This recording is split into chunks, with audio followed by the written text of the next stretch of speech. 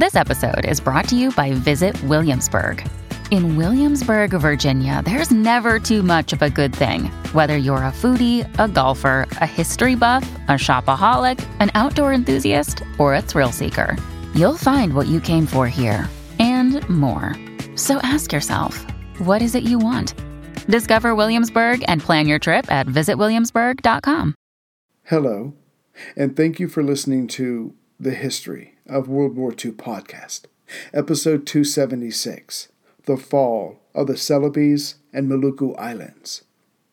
Last time, on February 15, 1942, at 6:10 p.m., the battle for Singapore came to a close.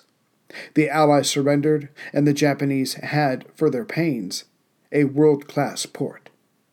Now it was time for the Empire to gather even more resources for the war effort, which is what drove Japanese Prime Minister Tojo to move forward with their war against the Western powers in the first place. And though the conquest of Borneo would give the Japanese Empire much of what it wanted, another prize, in terms of oil and rubber, was now in the Empire's crosshairs: Sumatra. But to understand the Empire's strategy for taking that island, one of the many listed on Operation Number 1, now that American naval power was laid low at Pearl Harbor, first, their victory over the Celebes and Maluku Islands has to be understood. The Celebes, or modern-day Sulawesi, wrestled over by the European powers since 1523, came under the control of the Dutch in 1905 as a part of its state colony of the Netherlands East Indies. Besides its concentration of iron ore and nickel, the island's location, think of 4 peninsulas crammed together, roughly in the middle between Borneo, Papua New Guinea, and Australia, was the perfect jump-off point for future conquests like Java, Timor, and Bali. Yet the Celebes geography offered a challenge to the Dutch in defending it, and to the Japanese in taking it. Most of the island is covered by mountains and or jungle.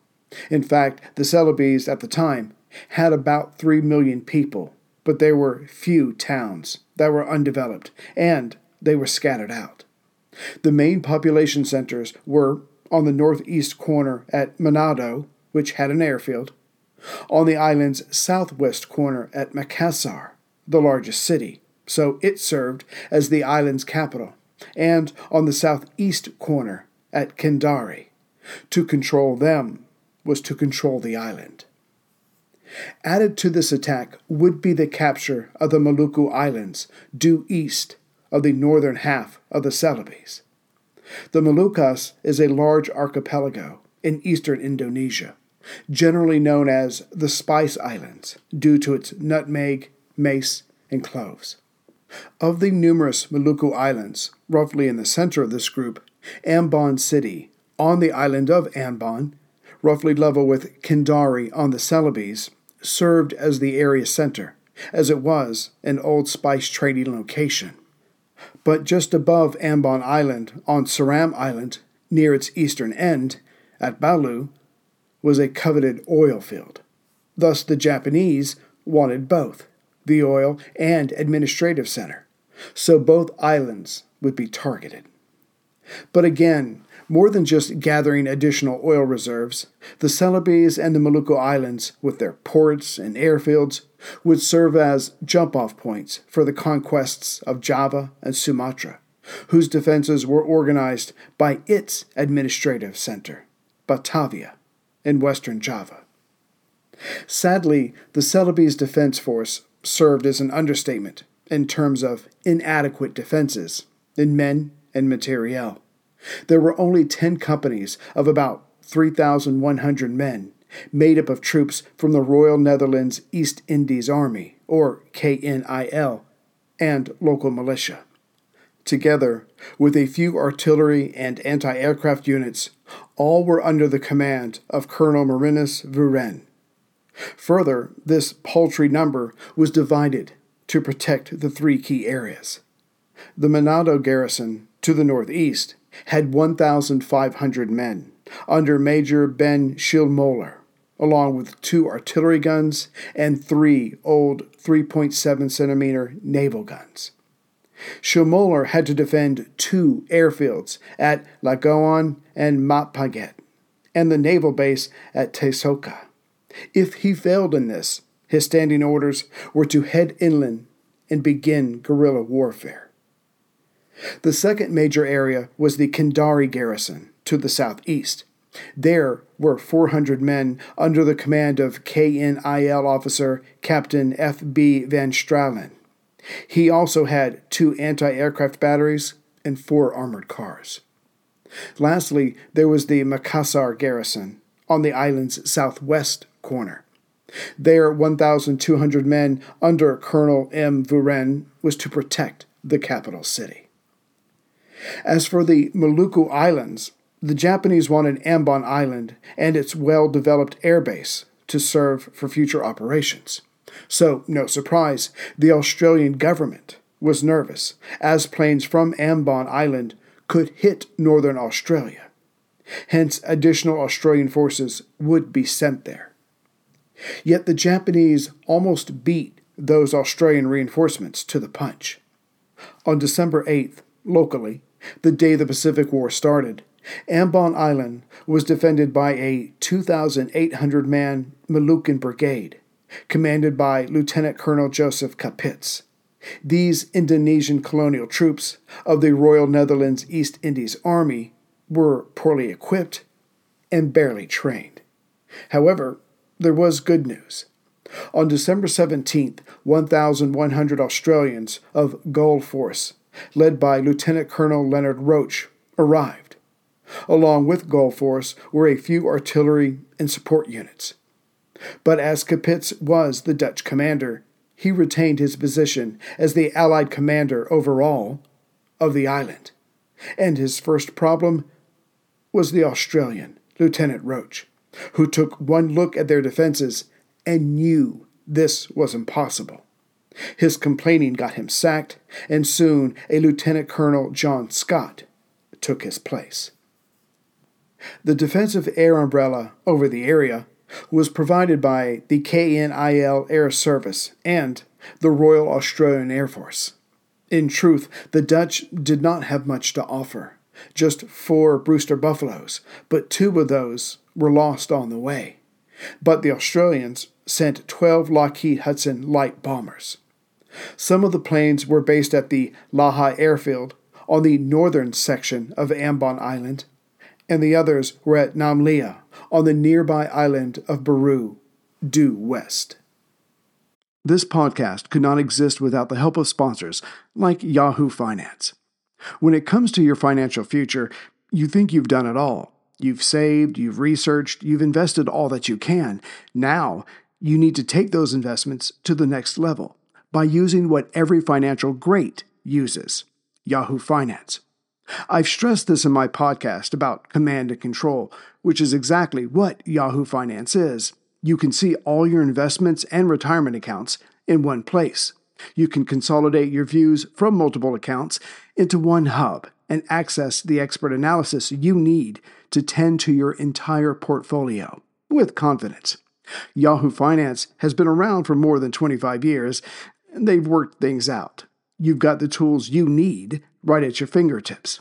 I open up my Yahoo Finance, and within seconds, I can see how my stocks and investments are doing. And basically, investing, it's all about growth. And in order to grow, you need to know what's going on. For comprehensive financial news and analysis, visit the brand behind every great investor, yahoofinance.com. The #1 financial destination, yahoofinance.com. That's yahoofinance.com. The Japanese force tasked with taking the Celebes and Maluku Islands was commanded by Vice Admiral Ibo Takahashi, and his was an ambitious plan, as the several places were to be hit in short succession. The 3 main locations on the Celebes, Ambon Island, Timor, which is an island further south, and Bali, hard upon the eastern coast of Java to the southwest. As things worked out, These invasions took place at the same time other Japanese forces were landing on eastern Borneo at Tarakan, thus no help would be coming from there. Takahashi's invasion force would be coming from Davao of the southern Philippines, already under Japanese control, but more of that later. Takahashi would use the Sasebo Combined Landing Force as well as the Yokosuka 1st Special Naval Landing Force, but they would be operating as a paratrooper unit, and paratroopers would play a large part in the attack on southern Sumatra. And like on Malaya, Takahashi would be bringing a company of light tanks. The plan was to land invading troops on the northeast corner of the Celebes, near the Manado garrison, on January 11th. Then, some of those same troops would get back aboard their transport ships and go down to Kendari to take that on the southeast corner on January 24th. When those airfields were captured, other Allied locations like Darwin in Australia, Java, and Timor Island would be within reach of an air attack. After Kendari fell, the troops would again re-embark and swing around to the south and west to take Makassar, the island's capital, on the southwest corner. Meanwhile, as for the attack on the Maluku Islands to the east of the Celebes, that would also be overseen by Vice Admiral Takahashi, with the help of Captain Horichi. And this attack would be supported by the aircraft carriers Hiryu and Soryu, which had been a part of the Pearl Harbor raid, plus 2 heavy cruisers, a light cruiser, 15 destroyers, 10 transport ships, 2 seaplane tenders, 5 minesweepers, 4 submarine chasers, and 2 patrol boats. Not that the invaders believed the Allies could put anything in the water nearby to challenge this fleet, but better to be prudent. But these ships would not make for the Maluku Islands until after Kendari, on the southeast corner, was taken. That way, this attack's left or western flank and Ambon City would be covered. Like the Celebes invasion, the Maluku invasion would have overwhelming numbers. 820 airborne troops and 4,500 troops from the 228th Infantry Regiment of the 38th Division. On January 9th, 8 transport ships carrying the Sasebo Combined Special Landing Naval Force left Davao with its escorts, who were commanded by a Rear Admiral Reizo Tanaka. Once the fleet was just north of the Manado garrison on January 11th, the 2 Sasebo Special Naval Landing Forces of some 2,500 men split up as they boarded the smaller ships that would take them to shore. The first unit went to the west coast, near Manado. The second unit, with tanks, went to the east coast and landed near Kema. They were ashore before dawn. With the element of surprise, more numerous troops, and backed by the tanks, the KNIL defenders were quickly overwhelmed. To be sure, the KNIL troops and their local militia put up a stiff resistance. On the western shore, the 338 men fought back and tried to hold the enemy at the beach. But the invaders' larger numbers simply allowed them to send other units around the defenders' lines. The West Coast defenders continued engaging with the Japanese, but then the poor overall defensive plan began to show itself. By 3 p.m., the Dutch troops were nearly out of ammunition. Per their standing orders, the troops began to retreat south, hoping to disappear into the jungle. Over on the east coast, at Kema, the attackers came ashore at 3 a.m. and used their 3 tanks to push aside the defenders. In fact, the going was easier here for the Japanese as they pushed the Dutch troops to the south away from Kema. Still, the defenders did what they could, yet they had no answer for the enemy's tanks. By the afternoon, the Dutch troops on the east coast also started heading south to begin guerrilla operations. But then it got even worse for the Dutch. Seeing that the Japanese were committed to this attack, the native soldiers under Dutch command quit and disappeared into the undeveloped parts of the island, which left the guerrilla warfare over before it had started. But the destruction or capture of the defending troops was not the focus of the Japanese on this day. That would happen as a matter of course. No, it was the airfield at Langoan, roughly in the center of the peninsula, and the seaplane base at Kakas on the east coast, south of Kema.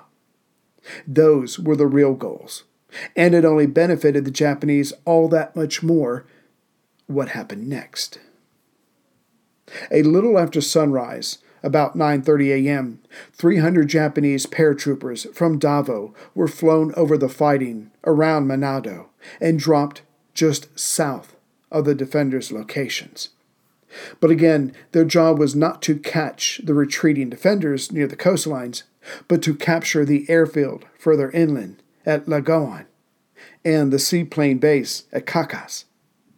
As they were spotted floating down, the defenders counterattacked, despite their worsening situation.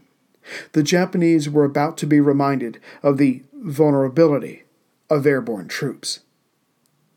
The fighting continued that day, January 11th. The amphibious Japanese troops pushed the Dutch to the south, while their airborne comrades engaged those defending troops around the airfield and the seaplane base. The fighting thus far had been going well for the attackers, and then a second airborne attack came the next day, January 12th. The area around the northern tip of the peninsula was won by the Japanese. They pushed south, and before the second day of fighting was over, the airfield at Lagoan fell. It had been the last of the Dutch possessions to hold out. Yet the paratroopers had suffered heavy losses while coming down. So, in revenge, they killed many KNIL POWs. By this time, Captain Vandenberg, in local command, had ordered an overall retreat. By mid-January, the northern point, with its few towns and airfields, were in Japanese hands. Of the Dutch defenders still resisting, including Captain Vandenberg, they were eventually taken prisoner on February 20th. But before then, the captain had his men launch several small surprise attacks, which inflicted additional casualties on the Japanese. They, in turn, would again take their revenge on the POWs. With Manado captured, Captain Kunzio Mori and his 1st and 2nd Sasebo units got aboard their transports, protected by their escorts, and headed for Kendari on the southeast corner. Landing near Kendari on January 24th at 4:28 a.m., the invaders wasted no time moving out. Incredibly, the Japanese troops reached the Kendari airfield without any serious resistance. This was due to poor Allied communications. The Kendari defenders were not up to date on the latest events, were caught unawares, and panicked. Before the day was over, the airfield was in Japanese hands. Further, that same day, the rest of Kendari was taken. Most of the Dutch defenders were captured. Still, a few escaped to start guerrilla warfare, which only made life hell for the POWs. Quickly, the habitable parts of the Celebes was coming under Japanese control. The airfield at Kendari was considered one of the best of the Dutch East Indies, and as such was put to immediate use. Japanese fighters and bombers were soon flying in to start patrols and harass any discovered enemy positions. Meanwhile, the defenders on the island of Ambon to the east had already felt the effects of the Japanese desire to control the island. Even before the Japanese landed at Manado, there had been an air attack on Ambon Island. 10 Japanese fighters flew over and destroyed the only 2 Brewster Buffaloes on the island. The next day, the Japanese were back, and this air raid scored hits on some of the Hudson Light bombers, still on the ground. The Allied air shield was weakening fast. Then, on January 24th, while the landing at Kandari was taking place, 35 planes from the carrier Huryu attacked Ambon. It was a total success, as the few remaining Australian Hudson bombers were either destroyed or ordered to evacuate.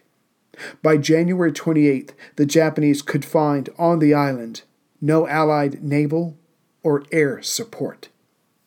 So, the day before this confirmation, on January 27th, the invasion fleet of 10 transport ships, which held the Curie 1st Special Naval Landing Force and the Ito Detachment, left Davao. Yet this fleet was spotted en route by Australian airmen on January 29th. Not that it mattered, as the last of the island's airplanes had been sent away.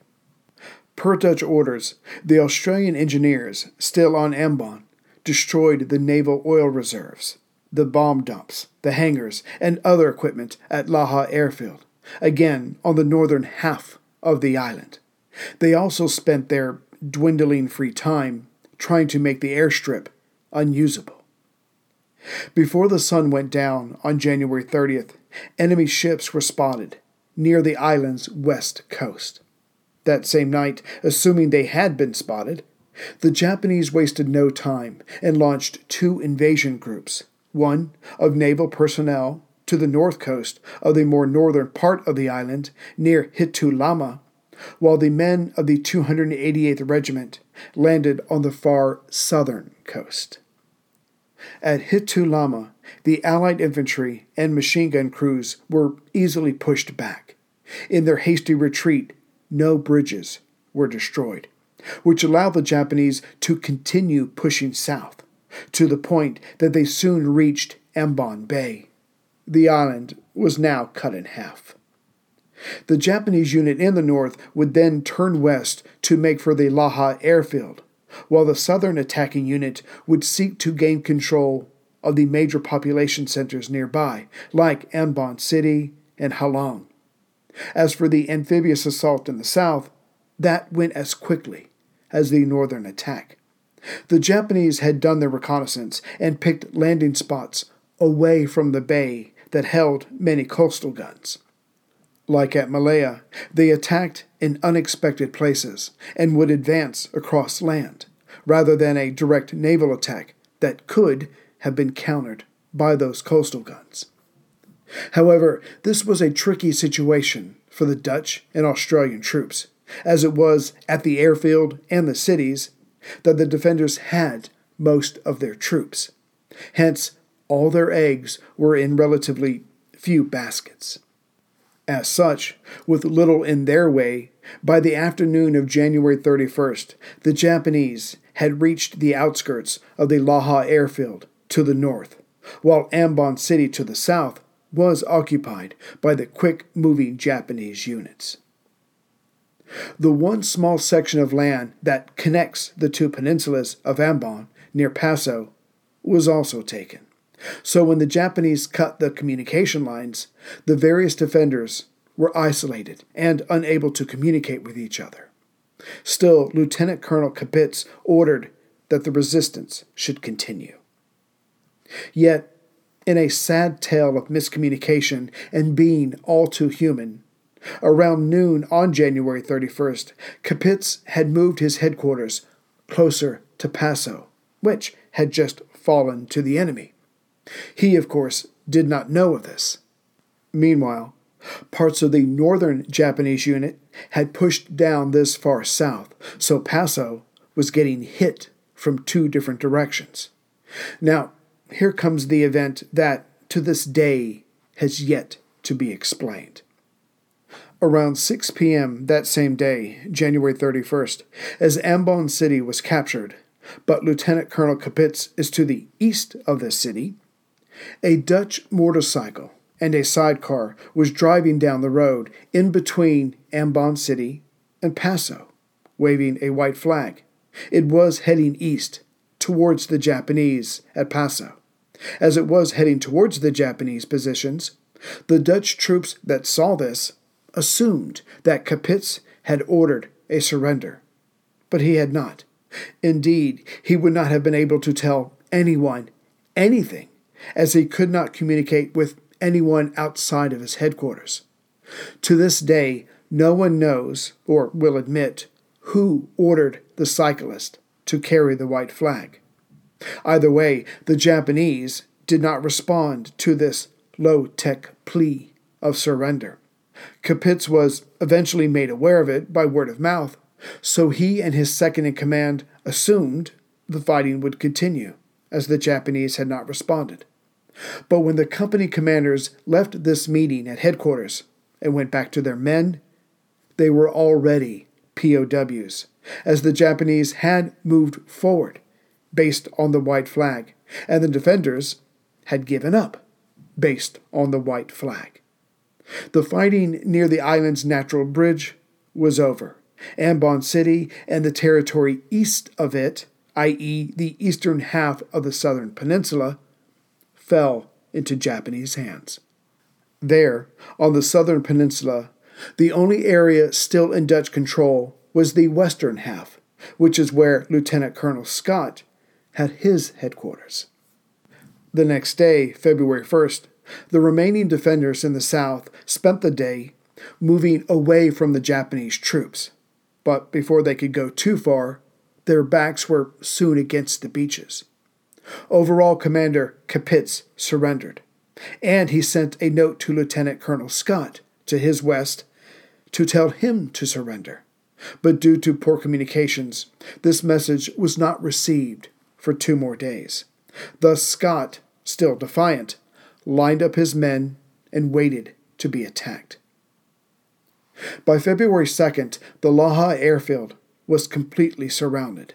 That morning, the Special Naval Landing Force launched their attack. But it wasn't just an infantry battle. Gulf Force, made up of Australian and Dutch forces, found that enemy fighters were strafing them, enemy bombers were targeting them, and enemy ships were bombarding them. So it will come as no surprise that by 10 a.m. of that day, only 150 Australians and a few KNIL troops were still fit enough to resist. As it would have been suicide to stay in the fight, they were ordered to surrender by Major Mark Newberry in local command. When the sun rose on February 3rd, the Japanese flag could be seen flying over the Laha airfield. This was reported to the ranking commander, Lieutenant Colonel Scott, and he, being on the western end of the southern peninsula, with his back to the beach, with no planes or ships to assist or to help him evacuate, decided to surrender. Sick of being upsold at gyms? My guy, you're currently a base member? For $90 more, I can upgrade you to our Shred membership. For $130 more, you'll be a Swole member. And for just $300 more, you'll reach Sweat Platinum. At Planet Fitness, you'll get energy without the upsell. Never pushy, always free fitness training and equipment for every workout. It's fitness that fits your budget. Join Planet Fitness for just $1 down and $10 a month. Cancel anytime. Deal ends Friday, May 10th. See Home Club for details. Getting back to the Celebes, by the time Ambon Island was taken, the Japanese were ready to take the last major holdout on the Celebes, Makassar, on the southwest corner. On February 6th, the invasion force left Kendari, and by the 9th, 2,500 Special Naval Landing Troops came ashore just south of Makassar. Upon reaching land, they immediately began pushing north, coming upon a guarded bridge. The fighting there was short, but the defenders on the bridge saw many enemy troops and reported this to Colonel Marinus Buren. He did not hesitate to order a pullback further north. Heading into the mountains, which hopefully would buy them some time, and was hopefully a no-go for the tanks, they made for Jamba, several miles away. The capital city had fallen. However, the Japanese knew they could not leave an enemy force free in the field.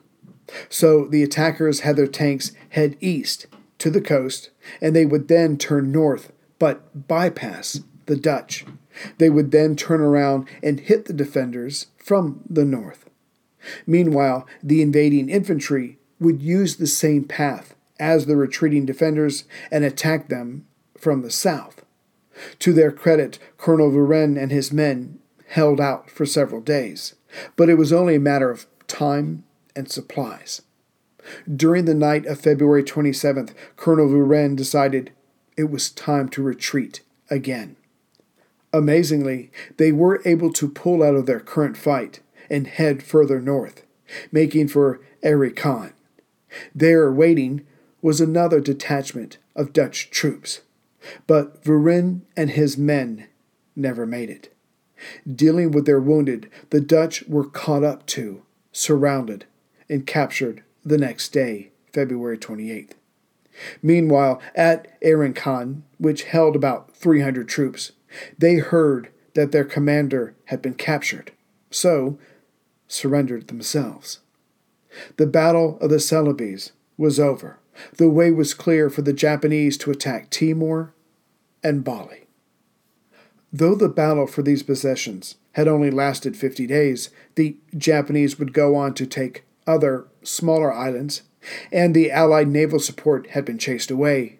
The Japanese Navy still lost men at Ambon, as some of their vessels had struck Allied mines.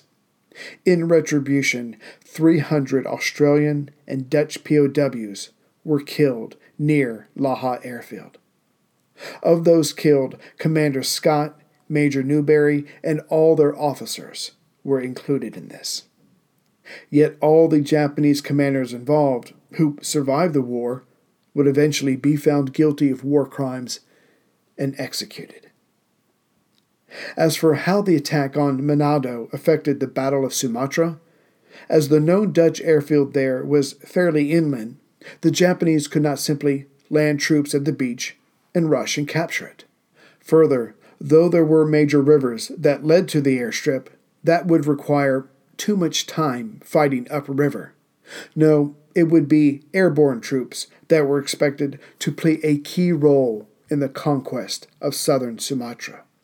Yet, many of the attacking airborne troops had died at Manado, so whatever was going to happen in Sumatra had to be better planned and better executed, or else the invaders would be looking at another pile of their comrades' bodies. Epilogue. With Ambon Island captured, the war came to Australia. On February 19th, 242 Japanese aircraft bombed Darwin, the capital of the Northern Territory, in 2 separate raids. Targeted were ships in the harbor and 2 airfields, to make sure the Allies would not interfere in the coming invasion of Timor and Java. The first raid was composed of 188 aircraft from 4 Japanese aircraft carriers.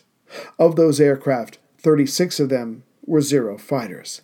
The rest were light bombers or dive bombers. At 9:35 a.m., Father McGrath on Bathurst Island and a coast watcher sent a message of the planes by pedal radio. This message made its way to the Royal Australian Air Force operations 2 minutes later, but no general alarm was given until 10 a.m., as the RAAF officers believed that what the priest had spotted were American P-40s.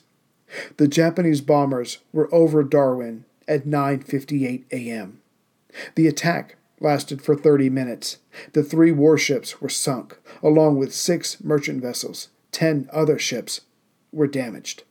All but 1 of the P-40s on the ground were destroyed. At least 21 laborers were killed. The attackers lost no more than 5 aircraft. The second raid of 54 land-based planes, all medium bombers, reached Darwin just before noon. This time, the response was better. Still, the air raid sirens only went off 2 minutes before the enemy attack started. The bombers split up into 2 groups, but both went for the RAAF base at Darwin, just from different directions. Unlike the Pearl Harbor attack, both groups dropped their bombs at the same time, as was deemed the best way to attack. Even worse for the Australians, their defective fuses left their anti-aircraft gunners impotent and enraged. The bombers left around 12:20 p.m. Like the American West Coast after Pearl Harbor, many in Darwin assumed this air raid would be followed up by an invasion. Many locals went away and never came back, even after the war ended. With everything you have on your plate, earning your degree online seems impossible. But at Grand Canyon University, we specialize in helping you fit a master's degree in education into your busy day. Your graduation team, led by your own GCU counselor, provides you with the personal support you need to succeed. Achieve your goals with a plan and team behind you. Find your purpose at Grand Canyon University. Visit gcu.edu.